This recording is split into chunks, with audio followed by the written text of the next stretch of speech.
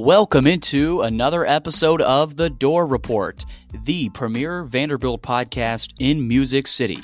We are presented by Alaco Hardwood Flooring. No matter what style you're going for, you can trust your flooring job to Alaco Hardwood Flooring. Take a walk through the woods in your home every day and get your job started today by logging on to alacohardwoodflooring.com, or you can email the founder, Jimmy Alaco. That's jimmyalaco@comcast.net. They are located right here in Nashville, Tennessee, so it's nice and easy for the locals. You can call 615-356-0303. That's 615-356-0303. Alaco Hardwood Flooring. Perfect floors, whatever your style.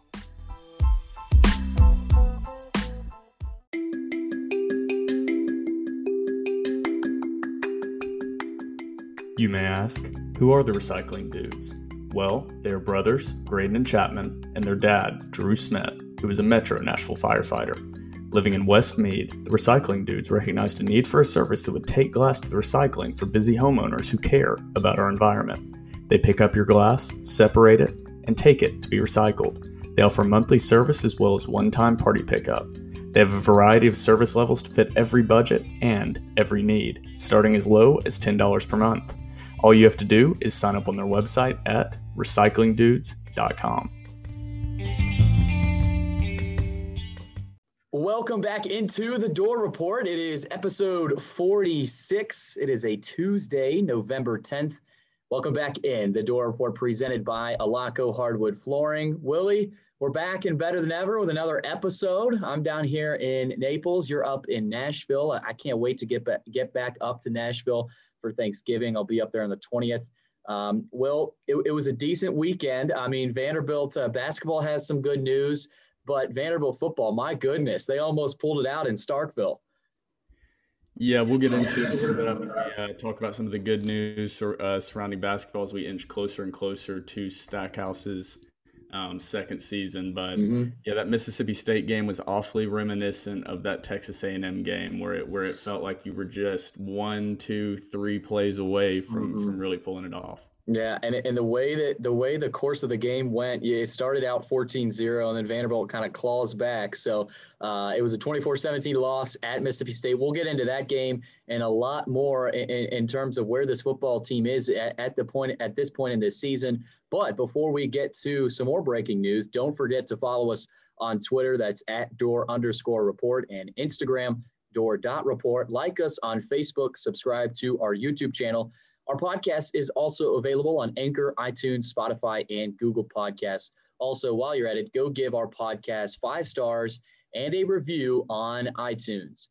All right, Will, Isaac McBride, the Kansas transfer, is eligible. How about that? He's back, and he's a guy that will provide depth in the backcourt. And for a team like Vanderbilt and coming into this season, that's big because they need all the depth they can get. So he's a Kansas guy. He started at Kansas. He was a pretty highly rated recruit. Obviously, he transferred from Kansas.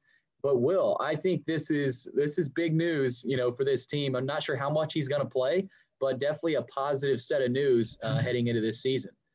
Yeah, any amount of depth that Vanderbilt can add, and actually right now having 13 out of 13 scholarship players available to play is pretty phenomenal considering how shorthanded they've been in recent years with walk-ons starting, not just, in the rotation, but actually starting out on the court. So it's always good to add some depth. And if you're interested at all, we just posted an article on the Door Report by Braden McPherson. Yep. Go check it out. It's got a little highlight tape from a tournament or something along those lines that he was in, which is really good and gets you an idea of kind of what his game is. And he breaks down his game pretty well in that article that we posted. Yeah, and Stackhouse had a lot of good things to say about it. He said, in quote, "We're pleased that Isaac was granted his waiver for immediate eligibility. He has waited patiently for the opportunity to compete in game competition. We're thankful for the support of our Vanderbilt administration and compliance team throughout the process." And Will, this is a very interesting process because the NCAA is obviously that they're very inconsistent with a lot of these kind of things. And obviously if the rules was that he would have had to sit out this season based on the NCAA rules.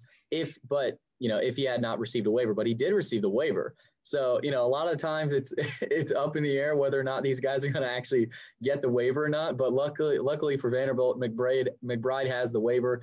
And Will, you talked about his highlight tape in high school. He averaged nearly 30 points and 5 assists at Arkansas Baptist Prep. So he's obviously, pretty used to putting the ball in the basket. So he should be a fun guy to watch. And one more tidbit here, Kevin Flaherty, 24/7 Sports college basketball expert.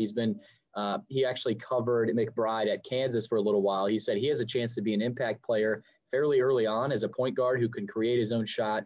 And it'll be interesting to see how he transitions as a catch and shoot threat, something he likely worked on in the offseason. So Will, obviously with Scottie Pippen Jr., not sure how much, time, how they'll kind of rotate that. But from your perspective and in terms of, kind of being a spectator of Vanderbilt basketball, how much playing time do you think he could see?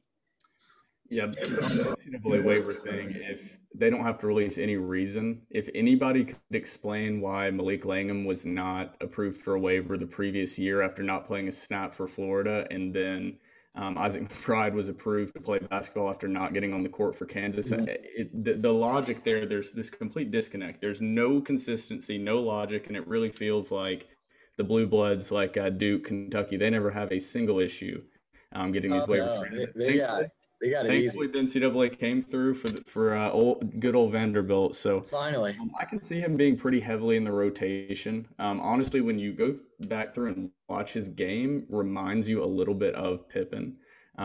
Good shooter, not incredible shooter, but really good shooter. Good in the pick and roll game, which is going to be good with Cleavon Brown there and Dylan Dessou. So I can see him being pretty heavily involved in that rotation and kind of maybe that 7th, 8th man off the bench, maybe first or second guard off the bench. Yeah, and you touched on the depth, Will, which I think is really important with this team because last season they just didn't have any depth at all, and because of the injuries of Nesmith and Brown. But this year, Brown is back. You get Quentin Mollora-Brown also in the rotation.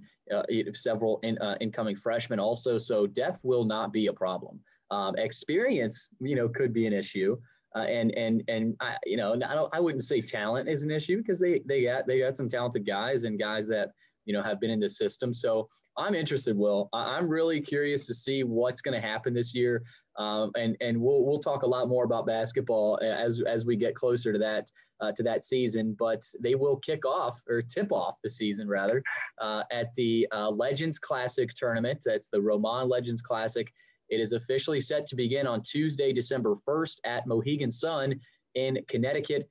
The field is set, Will. We got USC and BYU at 2:30 Eastern on December 1st, and then Vandy will face off with UConn at 5 Eastern. Both games will be on ESPN2 that day. If Vanderbilt wins, they'll have a big game Thursday night at 7 Eastern on ESPN. So this is a great opportunity for Stackhouse and his guys to showcase, where they are in the Stackhouse era. And the coaching staffs in this tournament are pretty impressive as well. Dan Hurley at UConn, Andy Enfield at USC, Mark Pope, BYU. So, Will, this is going to be a fun tournament to watch, I think. Yeah, I'm really hoping that we see a matchup between Vanderbilt and BYU, so we can give Jackson Tolk, one of our writers, a hard time. He's an alumni from there. He could be in trouble if he's cheering for BYU. Yeah, so we might have to kick him out of the group if they do end up getting matched back in after the game. But honestly, I'm just itching for the basketball season. There feels like a little bit more of a positive energy going into this second season for Stackhouse. You've got more of a set roster. You're still young. You have Cleavon Brown coming back with that medical red shirt. So I think we're all expecting a step forward. How big is that step going to be is going to be the question that we're going to be asking throughout the year. Is it going to be, instead of winning, what did they win? A couple games in conference, 3 games in conference, maybe they can pull off 7, 8 wins, and maybe be in the discussion for an NIT berth. I don't expect to see them, escalate to the point of where they're on the bubble even for the NCAA tournament. But they do have a lot of young talent, and watching Dylan Dessou and Scottie Pippen continue to develop is something I'm really looking forward to. You mentioned Pippen Jr. there. A quick note from everyone at the door portal: we wish him a happy birthday. So Scottie Pippen Jr. is now 20 years old, and man, we're both older than him, Will, but he's got a nice little life right now. So, But yeah, basketball, they're getting set. No, December 1st is the Legends Classic at Mohegan Sun in Connecticut. We're getting ready for that season. And again, can't wait to see what Stack and the boys have for year 2. Well, let's move on now to football. Mississippi State and Vanderbilt. This was a game that we thought, wasn't going to go the way it went. And talking before the podcast, before we recorded it today, and it's kind of like, man, this reminds us of the A&M game a little bit, just kind of that roller coaster. Vanderbilt got down 14-0. They found a way to fight and claw all the way back. I know at halftime there's a lot of doubting, I think, on Twitter from a lot of Vandy fans, but they come back, they battle back, and I think that does say a lot about just the effort and I think commitment to Derek Mason's style, and kind of his mindset, because of with how tough this season's been. You got to give him credit in this one. And Will, I was impressed. I'm going to say it. I was impressed with the way this team fought. They definitely could have pulled it out without a couple of the mistakes they made. But my goodness, what a fight from the Commodores on Saturday. Yeah, the only thing that I could sit there the entire time watching the game was just flashing back to that A&M game where you watch the game, you watch the flow of the game, you look at the stats, and you sit there and say, we're outplaying this team. We're beating this team. You look at the scoreboard, you're down 2 scores, or you're down a score. And it was just, once again, missed opportunities and turnovers, penalties that just shouldn't happen, like jumping off sides on a 4th down play and giving Mississippi State first downs. I'm going to say something that is going to be shocking. I actually loved the game plan, regardless of outcome, by Derek Mason and Todd Fitch. It was a lot, and Ted Roof. Sorry, I didn't mean to leave him off. But Mason's defensive game plan wasn't great coming in. Mississippi State obviously jumped out to an early lead, but the adjustments that he made were obviously outstanding. Yeah. He completely shut down that air raid offense almost in the second half. A couple guys in particular on that defense that were outstanding, really jumped out to me, were Jalen Mahoney, Brendan Harris, and then somebody that didn't show up on the stat sheet very much, but was completely disruptive, and the stat sheet doesn't do him justice, just dominating that Mississippi State offensive line, was Dayo Dangbo. Oh yeah, he was absolutely wreaking. That one sack he had, he was on the ground. I think this sack could have been more on Will Rogers, the quarterback, but he fell to the ground right in front of the quarterback, got up, and was able to make the sack. Yeah, I was like, that's not even watching the ball on a lot of plays and watching Dayo Dangbo drive back their offensive lineman like he was a high school junior. So that was extremely impressive. And watching that film is something NFL scouts are going to look at and be like, whoa, like this is an outmatched defensive line, and he's still dominating through double teams and whatever it is. And, Billy, the frustrating thing, we talked about it before the season, was you have a true freshman quarterback. There are going to be high highs. There are going to be low lows, because for lack of saying anything, he doesn't know any better. He's going to make some of those freshman mistakes that you look at and say, what the hell are you doing? And he's also going to make some throws like that touchdown pass that he had this game where you say, wow, like that's that dot to Chris Pierce. Mm-hmm. So he had turnovers that honestly, without sugarcoating it, cost us the game. This loss is on the shoulders of Ken Seals. Now, with a caveat on that, Todd Fitch asked him to do a lot more. And I believe the first interception Seals threw on his first pass of the game was an incredible play by the defender, a one-handed catch, but Seals never saw him. And the real backbreaker was the interception in the red zone. That's something that's just kind of honestly unrecoverable for Vanderbilt to have that opportunity. But so I don't want to put it on here and act like I'm hating on Ken Seals' performance or anything like that. He was asked to do a lot. He threw 46 passes, and he's a true freshman. So he's seeing things he's never seen before. His stats, I believe he's 31 for 46 with a touchdown and 3 interceptions. So he really, and a big focus was getting Cam Johnson involved once again, who had an outstanding performance. He really did. He was definitely, he was leading receiver, 10 catches, 114 yards. And I think the last 2 games is something like 26 catches, 230 yards, somewhere around there. So Johnson is really starting to find his groove that we were all kind of waiting for. And he's there right now. Keon Henry Brooks also had, it's kind of an interesting stat line. He played amazing. 20 carries, 115 yards, 1 touchdown, and then receiving 11 catches, 97 yards. So the performance from Henry Brooks, in the second half, you could say he kind of put this team on his back and said, we're not going to go down without a fight. You talked about Seals, though, Will, and I go back to kind of the quarterback personification. What is a quarterback? What is the quarterback's role in college football, NFL? It's the game is in their hands most of the time. The game's in their hands, and you said it. I think this will be placed on Ken Seals. Coaching staff's not going to say, hey, Ken, this game's on you. That us as fans, we're judging the way we see it, and we say, okay, Ken Seals, if he makes a couple more throws and maybe doesn't throw 3 interceptions, they probably win this game, in the end. So the 2 interceptions were early, but again, for a quarterback, in a win, it's all on you. Ken Seals is our guy. We're praising him. In a loss, it's okay. This is on you. So a loss is on you, and a win is on you. That's kind of the way a quarterback goes. So for me, I hate putting the blame on him. You kind of have to, like you said, Will, because he's our guy. Like Ken Seals he's the guy. He's the future. He's going to be the quarterback for the next 3-4 years. But a great game nonetheless. I mean, I look at Ken Seals and why I don't want to do is I think we'll be doing this podcast in a couple years and talking about his development and how well he's playing. So I don't want to hate on because if people forget, Kyle Shermer didn't exactly come out of the gates and was lighting the world on fire. I mean, he didn't even have that job locked up really until halfway through his junior season. So Ken Seals has a lot of time to develop. And speaking of getting in a groove, you mentioned Keon Henry Brooks. I don't want to graze over that because his performance was one of the best running back performances that we've seen, including performances from Keyshawn Vaughn and Ralph Webb and Zach Stacy. He was outstanding. Yeah, that 30-yard run late was, that was a backbreaker, and that was like, okay, Vandy's here. Like Vandy's here to stay in this game.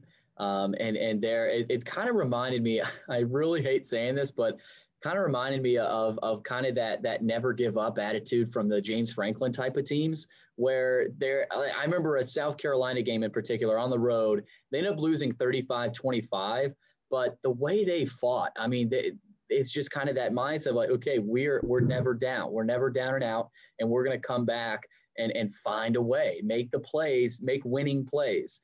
And in this game, yes, they made some interceptions, and the defense, they allowed, some big plays from Mississippi State, but they made plays that were winning plays, like the run from Keon Henry Brooks, a winning play, the Dio Dengbo sack, and some of the plays Ken Seals, some of the throws to Cam Johnson and Chris Pierce. So I think what you're starting to see, Will, I'm not getting too far ahead of myself. This team is 0-5.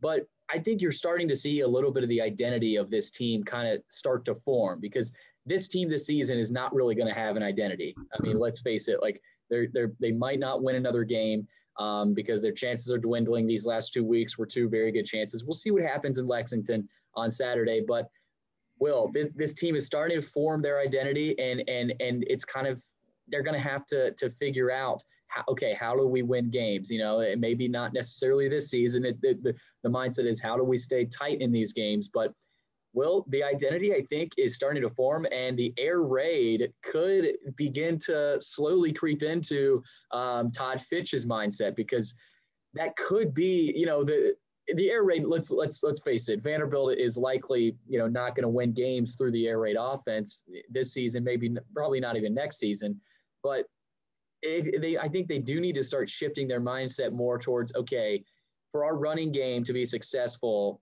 or for our offense actually to be successful, do we act as if we're running the ball through a pass? Because that's what kind of Washington State through Mike Leach and even Mississippi State does. They throw the ball as if they're running it. So the short, quick passes acts as the running game.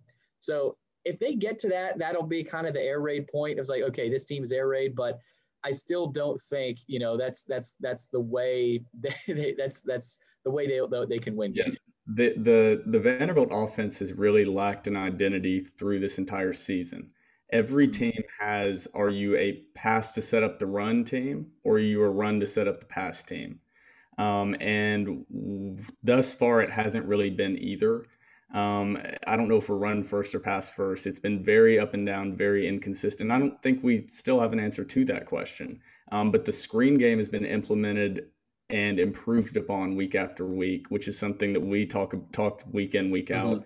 And that is, we've really seen the offensive production increase because just setting up that screen game doesn't allow the defensive line to crash near as hard to the quarterback. It sets up, a good 4, 5, 6, 7, 8 yard gain on first or second down. And talking about the air raid, honestly, I was expecting Mike Leach's air raid because I've been a big fan of it in other Mm-hmm. conferences.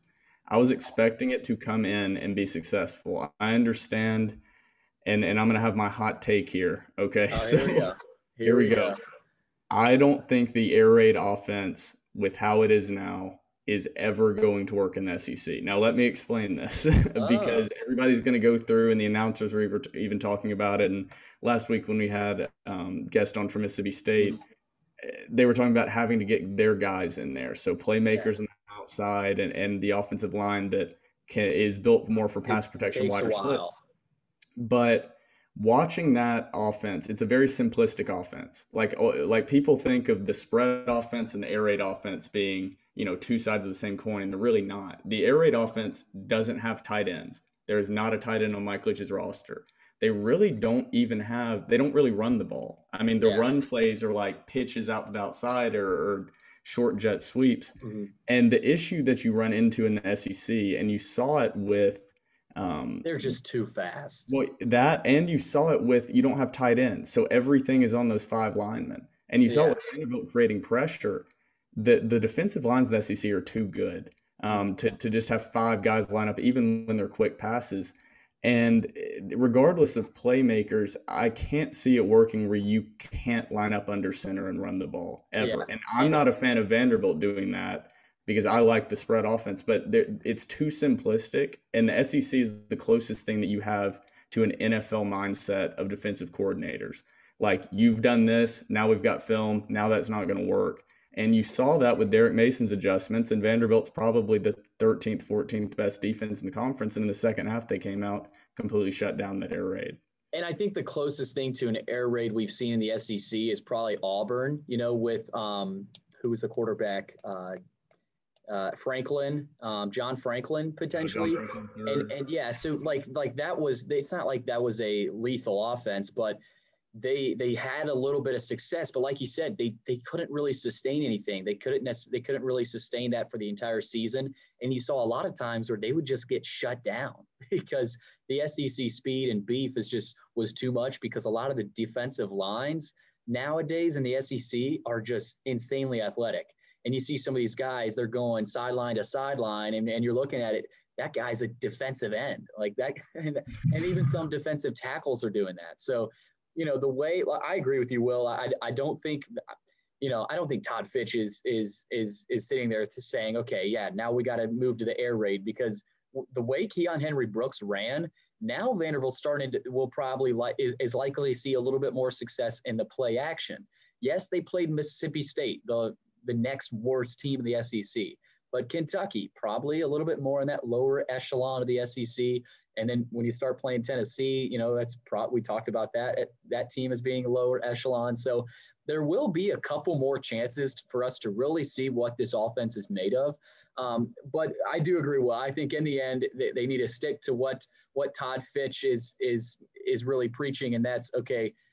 It's hard to see right now. I still think it's run first, with Keon Henry Brooks and especially since Javion Marlowe's out, it's been tough. But offensively, again, we talked about it all night, really impressed with kind of Todd. I was impressed with Todd Fitch. I think this is one of his best called games because of the way one of my favorite plays was, I'm pretty sure it was late in the game, Cam Johnson went in motion. And a lot of times, you send a guy in motion and the defense, locks him down because he's the guy in motion and you're likely looking for him. But Cam Johnson went in motion and he just kind of stayed running towards the sideline as a quick little out route. Seals hit him. He got out of bounds, got a first down. That's how you want to see Cam Johnson used. And Cam Johnson, he's gonna be bruised up after this season because of all his catches and getting hit a lot.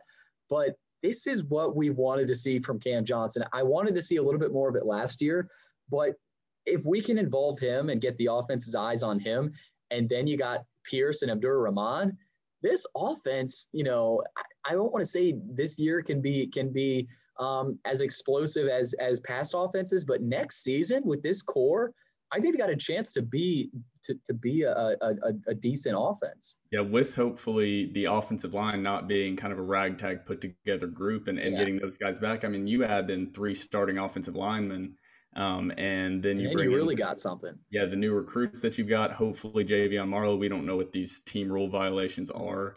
We were really missing Javion Marlowe. Rocco Griffin stepped in and did a good job carrying the ball.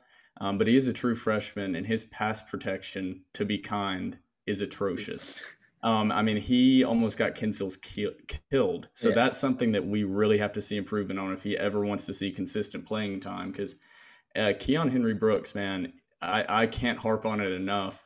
That was the first time that we had a playmaker on the field the entire season. And thinking back to that A&M game, if you had Keon Henry Brooks on the field, I think that's a 7-point swing for the offense, just because you have a guy that if he gets out in the open field, he's gone. And outside of him, we don't have that. Yeah. He's just a gamer too, man. Like he's not super big, and he's not a blazer. He's got good speed. He's able to. We disagree on that. I think he's might be the fastest running back we've had. Pure straight line. So straight line, I think you have an argument, but I think just pure breakaway, like breaking away from a guy. I think Keyshawn was really good at that. Like he sees a guy, okay, I'm going to beat you. And again, Keon Henry Brooks has a like you said, the ragtag O-line, but I think the similarities between where you can draw with Vaughn is, for lack of a better term, these guys are slippery. It feels like that first guy just kind of slides off of him. And this is Henry Brooks still needing to probably put on around 10, 15 pounds to really be to where he wants to be. And another thing that you don't really talk about a lot, or you don't hear people like us talk about, is ball carrier vision, kind of an underrated aspect. When you go back, and I was watching I believe it was from the 2018 season with Vaughn, and then watching some web highlights, is they saw those cutback lanes and hit them. And that's how they would get a lot of those explosive runs. And Keon Henry Brooks is just right there. He just sees him a little bit late. Yeah. And if he can improve that going into next season, you're going to make me yawn, Billy. But if he can improve that going into next season, that could be a guy that we could be talking about in a couple of years, and talking about him with the likes of, and this is high praise, Zach Stacy, Ralph Webb, Keyshawn Vaughn. Man.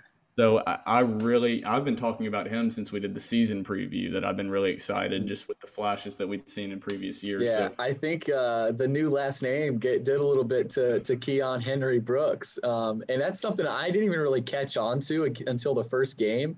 I saw him out there, and I think before the season we were calling him Keon Brooks. And then we get to that first game, it's like we see, Keon Henry Brooks on the carry. I'm like, who is this?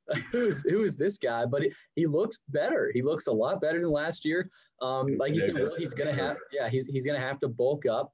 But once he bulks up, and he's really good this year, but the ceiling is a little bit higher now for Keon Henry Brooks. Vanderbilt plays Kentucky next Saturday. We're going to touch on it quickly here. But for Vanderbilt against Kentucky, I think the line is around 17 right now. And last week, what was it against Mississippi State? Was it 16, right around there? For Vanderbilt, we were at 19-point underdog. 19. Okay, so 17. So in a little bit of a generous, line there from Vegas, but it's an early kick in Lexington. I think Vandy likes these road games for some reason. They played well in College Station. They played well at Mississippi State. We'll see if they can do it in Lexington, but. Well, Kentucky's a team that's struggling too. So how much better do you think Kentucky is in Mississippi State? And what kind of a game does Vanderbilt have to play, to have a chance in this one? It's really unbelievable if you haven't watched any Kentucky, how opposite of a team they are from Mississippi State. And in the same way, pretty similar. Mississippi State doesn't run the ball almost at all. I mean, even their runs or passes, like little forward pitches. Kentucky can't throw the ball to save their life. I mean, they'll maybe throw it 8-10 times a game, and it is almost a majority run. They're just going to hammer it down your throat.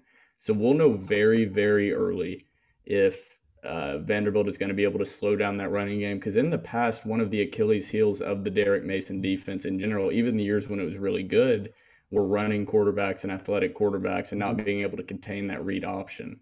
We do have a really talented, I think the defensive line inarguably is probably the strength of that defense, and Dio Dangbo, Andre Mintz, Davion Davis, and then guys rotating in on that defensive line. And then backers like Dimitri Moore, Orji, and our guys came up like Jalen Mahoney and Brendan Harris who are making some really good plays in the back. Harris had a really good game. So I think this matchup, theoretically, I don't want to say upset because I haven't predicted, and I won't predict right yet, but I haven't predicted Vanderbilt to win a game this year yet. But if I was going to predict one, I've got a little bit of a good feeling about this upcoming week. My. This Kentucky isn't going to be the one that drives down the field and scores in 3 plays. So it plays into the hands of kind of a slower pace, gritty, dirty game, which I think always is going to favor a team like Vanderbilt that may have the lower talent level. Yeah, early kick in Lexington, a road game, and for some reason Vandy's been playing very well in road games. And I agree with you somewhat, Will. I think Kentucky's going to have to kind of gift wrap Vandy some presents if Vandy wants to win this game. But again, Ken Seals also has to limit the turnovers.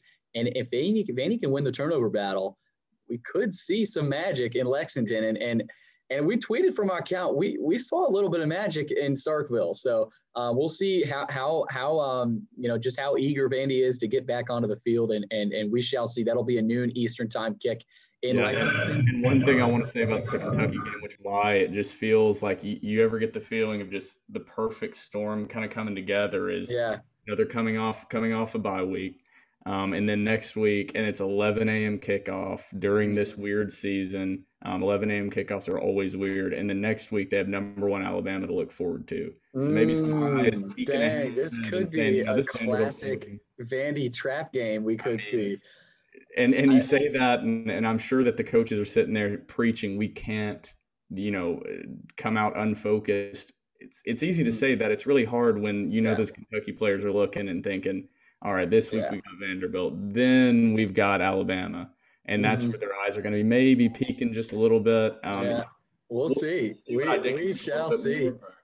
Yeah, I like where you're thinking. Well, we will talk a whole lot more about Kentucky Vandy coming up in our Friday episode. The preview, we'll have a Kentucky guest, and we'll talk all things Vandy, Kentucky. So we got a little bit of basketball in, Will. Again, Legends Classic coming up December 1st. Can't wait for that. Isaac McBride is eligible. So, again, congrats to him. Happy birthday, Scottie Pippen Jr. And Vanderbilt, Kentucky coming up after a tough loss at Mississippi State. We'll see if Vandy can play well on the road once again. For myself, Billy, Derek, and Will Byram, you've been listening to episode 46 of The Door Report presented by Alaco Hardwood Flooring.